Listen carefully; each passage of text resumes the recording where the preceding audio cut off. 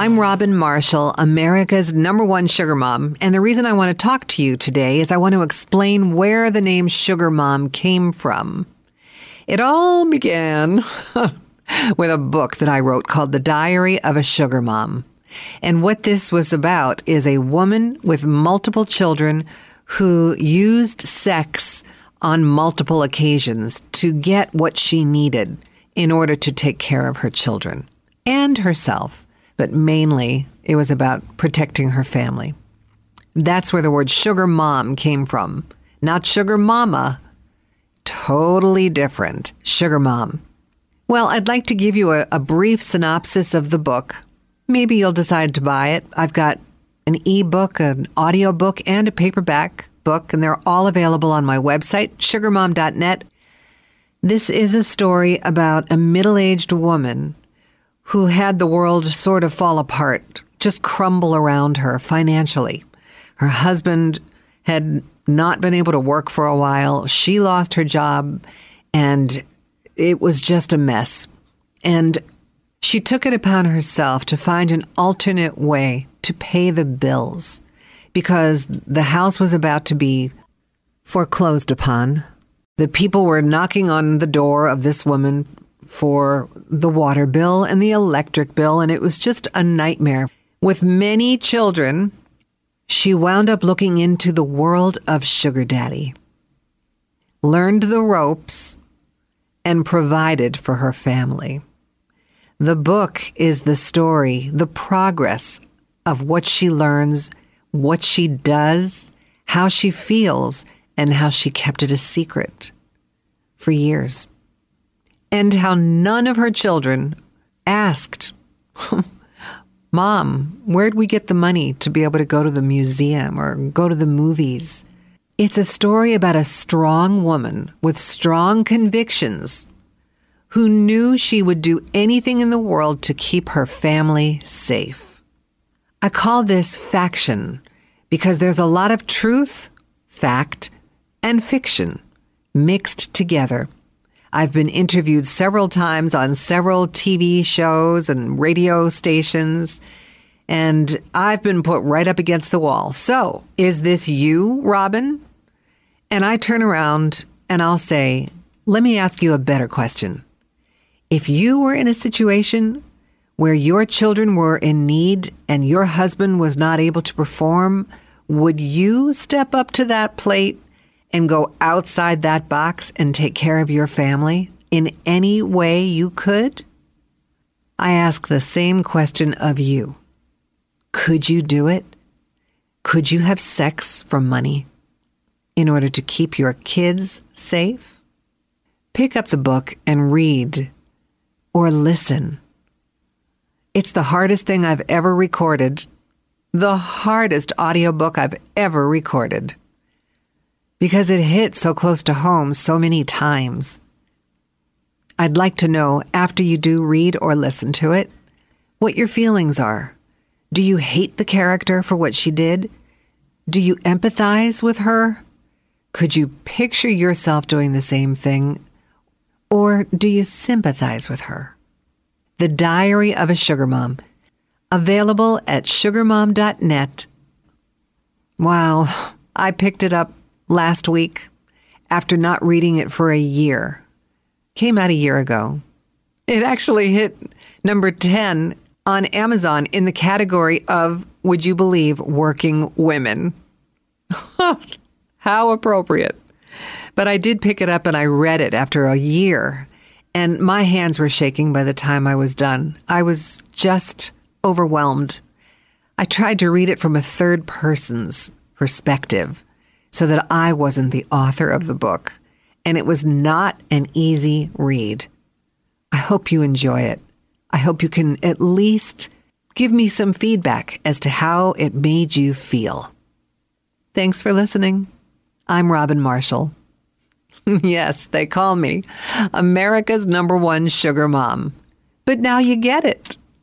And shortly, I'm going to make this audiobook available via my Sugar Mom podcast for free. I'll do about a half an hour of the book each time. So If you don't want to make a small investment and purchase it on my website, you can listen for free. It's all about women helping women and sharing secrets or opening you up to talk about the things that have already been inside your head. It's the Sugar Mom way. And I'm going to give you a little taste of what's inside the book. And then I'm going to start releasing 30 minutes at a time, maybe on a Thursday.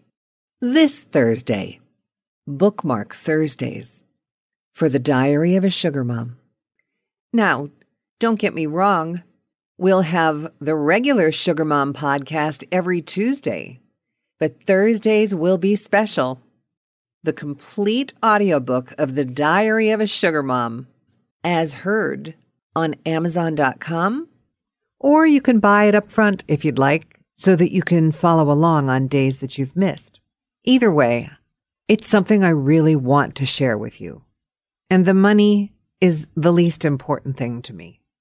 Afterwards, I'd love to hear from you with just your thoughts and whether you sit in judgment of the woman in the book or whether you can empathize or sympathize or relate, for that matter, or dream about things that this woman has done.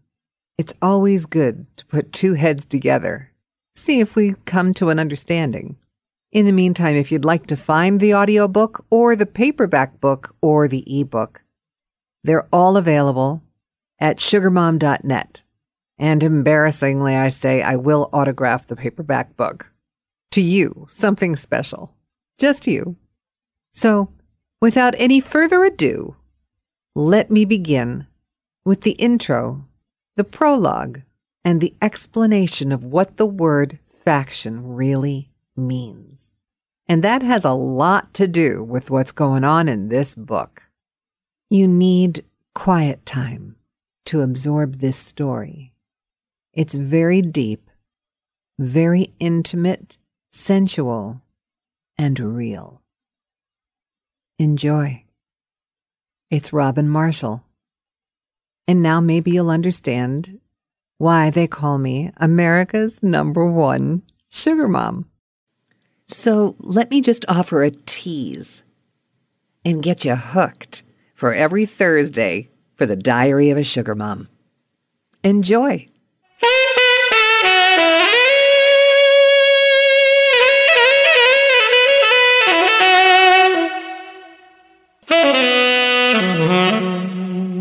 The Diary of a Sugar Mom.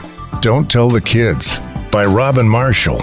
Martial Arts Communications, Dallas, Texas, USA. Copyright 2014, Robin Marshall. About the author. Robin Marshall is a highly regarded national voiceover talent who, before just recently moving to Dallas, was based out of New York City. After spending a good part of 25 years on the air in New York City, including working for CBS Radio and Imus Communications, she continues to add flavor to many different radio stations via radio imaging around the world. She says all of this behind-the-mic time allowed her the props to record her own audio version of this book. She's known for having a sultry voice, which lends a lot to the recording of The Diary of a Sugar Mom. Don't Tell the Kids. Robin is the mother of 5 kids, all born within 9 years of each other. Yes, to the same man. It seems to always be the first question that's asked, she states. She and her husband are now separated for several years and yet remain as strong friends. Robin has taken the time to write this story about a woman married to a man who, for a short but frightening time, struggled with supporting his family, while at the same time losing her own job. It tells of the degrees this woman went to when pushed up against the wall to either support her family or let them starve. Robin says, I believe any woman who is a real mom would entertain the thought of sex for money if children's lives were at stake. They are pieces of us, extensions of our being, and it is our job to make sure they stay safe at any risk, no matter how high those stakes may be. I believe in the character of whom I've written. Robin has written a previous book called Is This Thing On? The book was a bestseller for Barnes & Noble and can be found online. It is a montage of radio on-air nightmares written by jocks from all over the world. The Diary of a Sugar Mom is admittedly the most important work Robin says she's ever created. She says it's from the heart, my heart, hopefully to yours. And now, The Diary of a Sugar Mom, Don't Tell the Kids by Robin Marshall.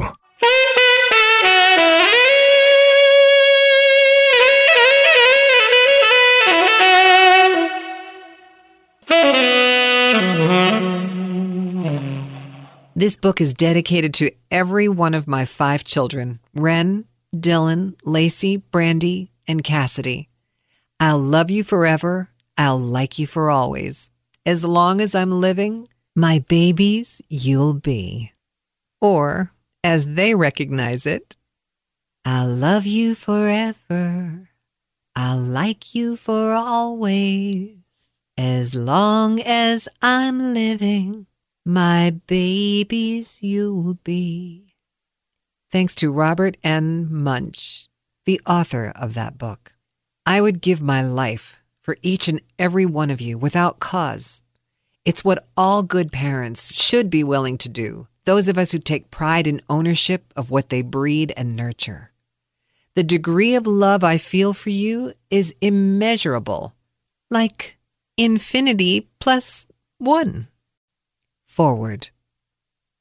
The word is faction, the controversial writing genre that blurs the line between fiction and fact, generating much controversy with spinning yarns and weaving truths. By Jocelyn McClurg, book editor, The Hartford Courant. Also more recently said by Robin Thicke in his latest song called Blurred Lines. I'd consider that to be a sampling of faction. More simply put in recipe terms, take facts, add fiction, throw in a blender, and see what comes out. Fact. I'm a woman who loves sex, loves to nurture, be held, be creative, and spin a story. Fiction. It's what lies between the lines. We all recognize truths within brief glimpses, glances, sometimes in a reflection of a window, in a mirror. Other times we force ourselves to look deep inside and find it hiding or hovering beneath many layers, just waiting to pounce. The bottom line is we all choose to believe what makes us comfortable. Pick what makes you feel safe as a reader. The leftovers are the parts you need to ponder, question, and really dig deep into your soul to make your decision as to what kind of woman you think I'm truly capable of being. Chapter 1. Looking Back, Looking Forward. I've got a story to tell, and no, this is not some crazy advertisement, and certainly not a coffee table book. It's just what's gone through my head, and what I've gone through in the past, and how I've made it to my present, while life has maintained itself through a nucleus of sex. It's something I want to share with you, but at the same time, I need you to know that I'm insecure with telling it to you because I'm leaving myself vulnerable and wide open, and that, to me, is very scary. But I feel the need to talk, to sort things out, and the exhibitionist in me wants to include you in all the sordid affairs. And so, it begins. Where to, ma'am? With a slight crack in my voice, I said, take me to the airport. With a press of the meter button, the fare started to count up in dollars and cents as he put the taxi in gear and pulled away from the only life I've known, trying to make my own sense of what I was leaving behind. 25 years of memories, and I'm thinking my second favorite saying, can't we just get in the car and go?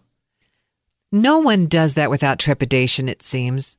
Why not just risk the destination? If life is so practical where we are, then how can we ever get somewhere new if we can't just step on the gas? I can't exactly say I'm heading in an aimless direction, but I have been for what feels like an eternity. How can a woman be so focused and yet so distracted? After a lifetime of pleasing everyone around me, my kids, husband, parents, friends, dogs, I'm finally on my own. The meter ticks. I used to care. Even cab fare was a luxury to me then. Now, it's the way out as I head to Nashville. Vignettes playing out in my mind. Some involving sex, some involving motherhood and friendship, but I'm thinking to myself as I'm writing, girl, you got a book in here somewhere because half of those that know you closely wouldn't believe the story, the life, the passion, the inner world that you've really been a part of. The other half thinks you're crazy already, so pick up a pen. The cab driver is chatting at me about uncaring issues. I want to let him know that I don't chat, so I'd like to know the polite way of saying, shut the hell up. Instead, I've decided to utter at the appropriate times, oh, bless your heart, with a shake of my head. I'm half listening to him ramble, but I'm hearing my heartbeat in my throat, my ears, wrists, chest, hearing a pulse, hearing it quicken. Glad that I'm hearing it at all. My pulse is drowning him out while heading to Tennessee, of all places. If you'd have asked me a year ago if I knew where Nashville was, I would have said it's somewhere south of the equator. Really. I think it's a Northeast thing. Having spent over 25 years working in and out of cities while living in suburbia, it's my entitlement to own a bit of northern attitude.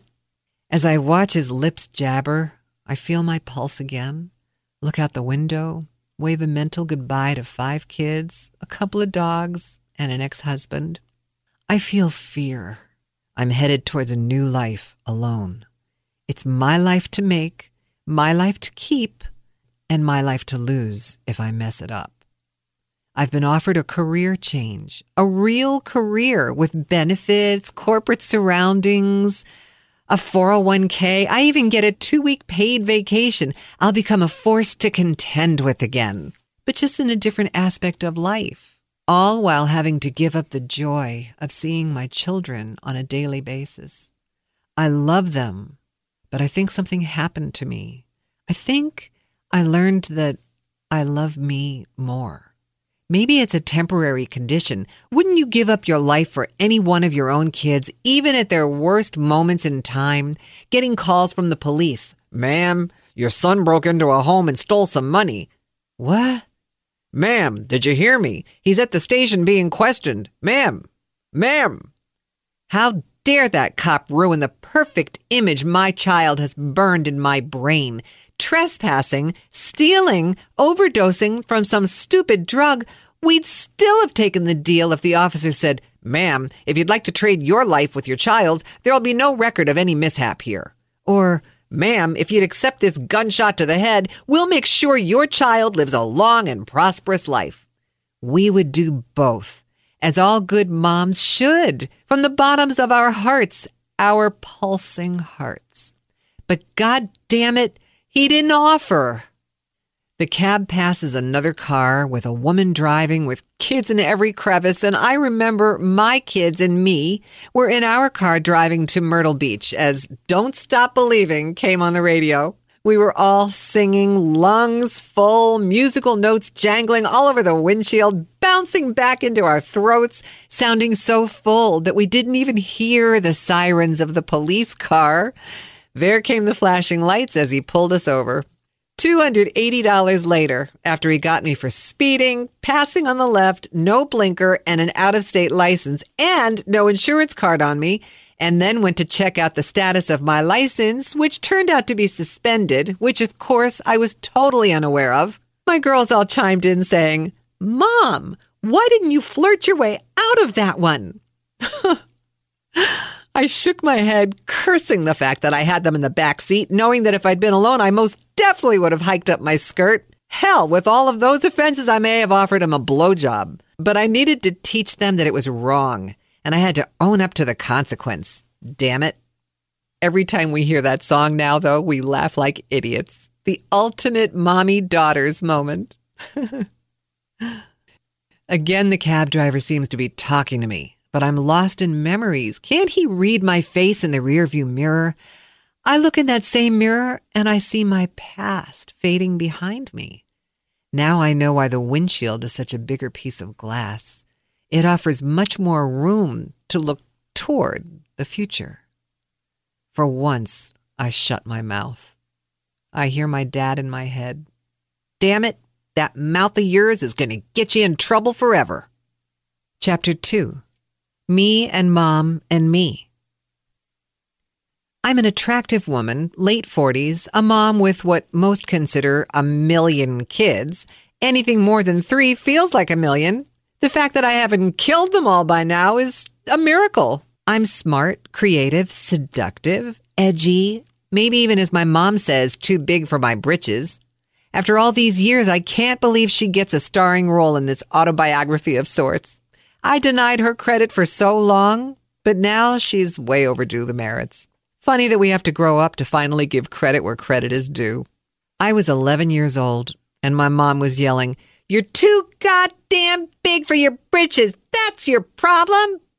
Mom, I can hear you. Who are you really screaming at, me or you? Do you wish you were me so that you could start all over again? Mom continued, "You try being married to him. He never touches me." This is obviously information too heavy a load to carry for a young teen, but I inhaled it as it was tossed into my breathing space unwantedly.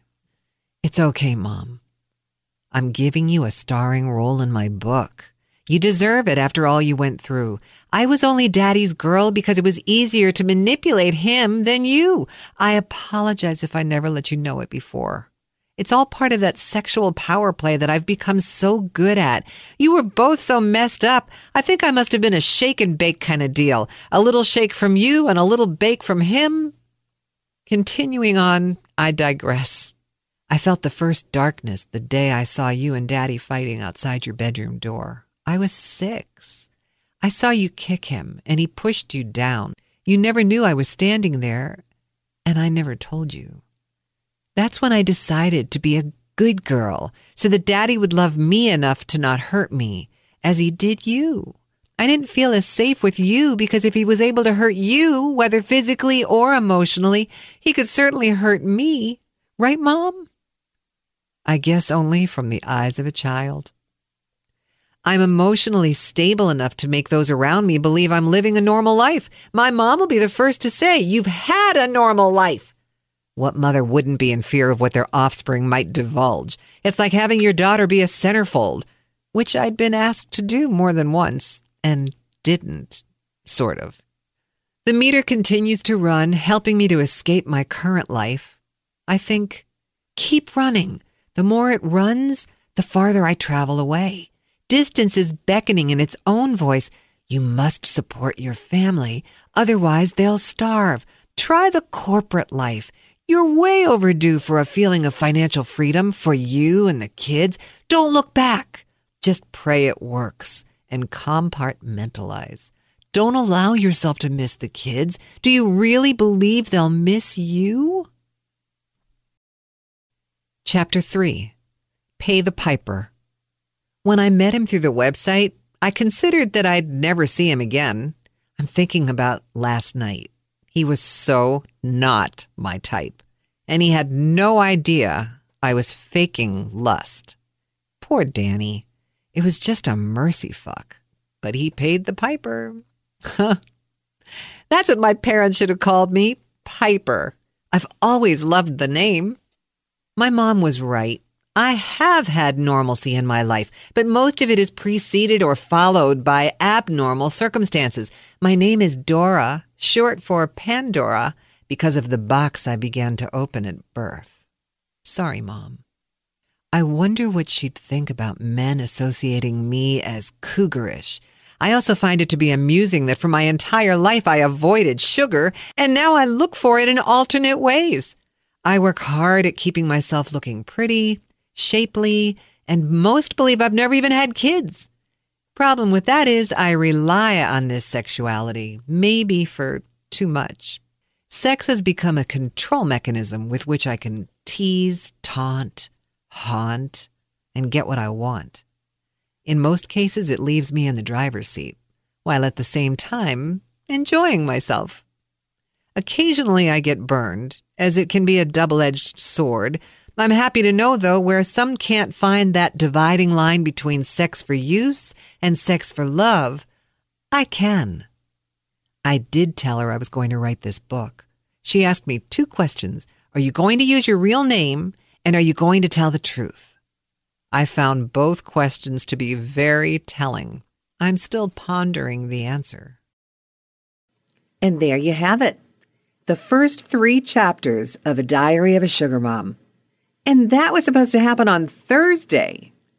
So consider it like a sneak preview. But this Thursday coming up, there'll be more. I hope you're enjoying.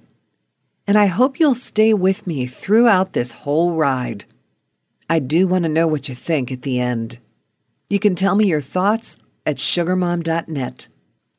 Or leave a comment right here on iTunes. It's Robin Marshall, Sugar Mom.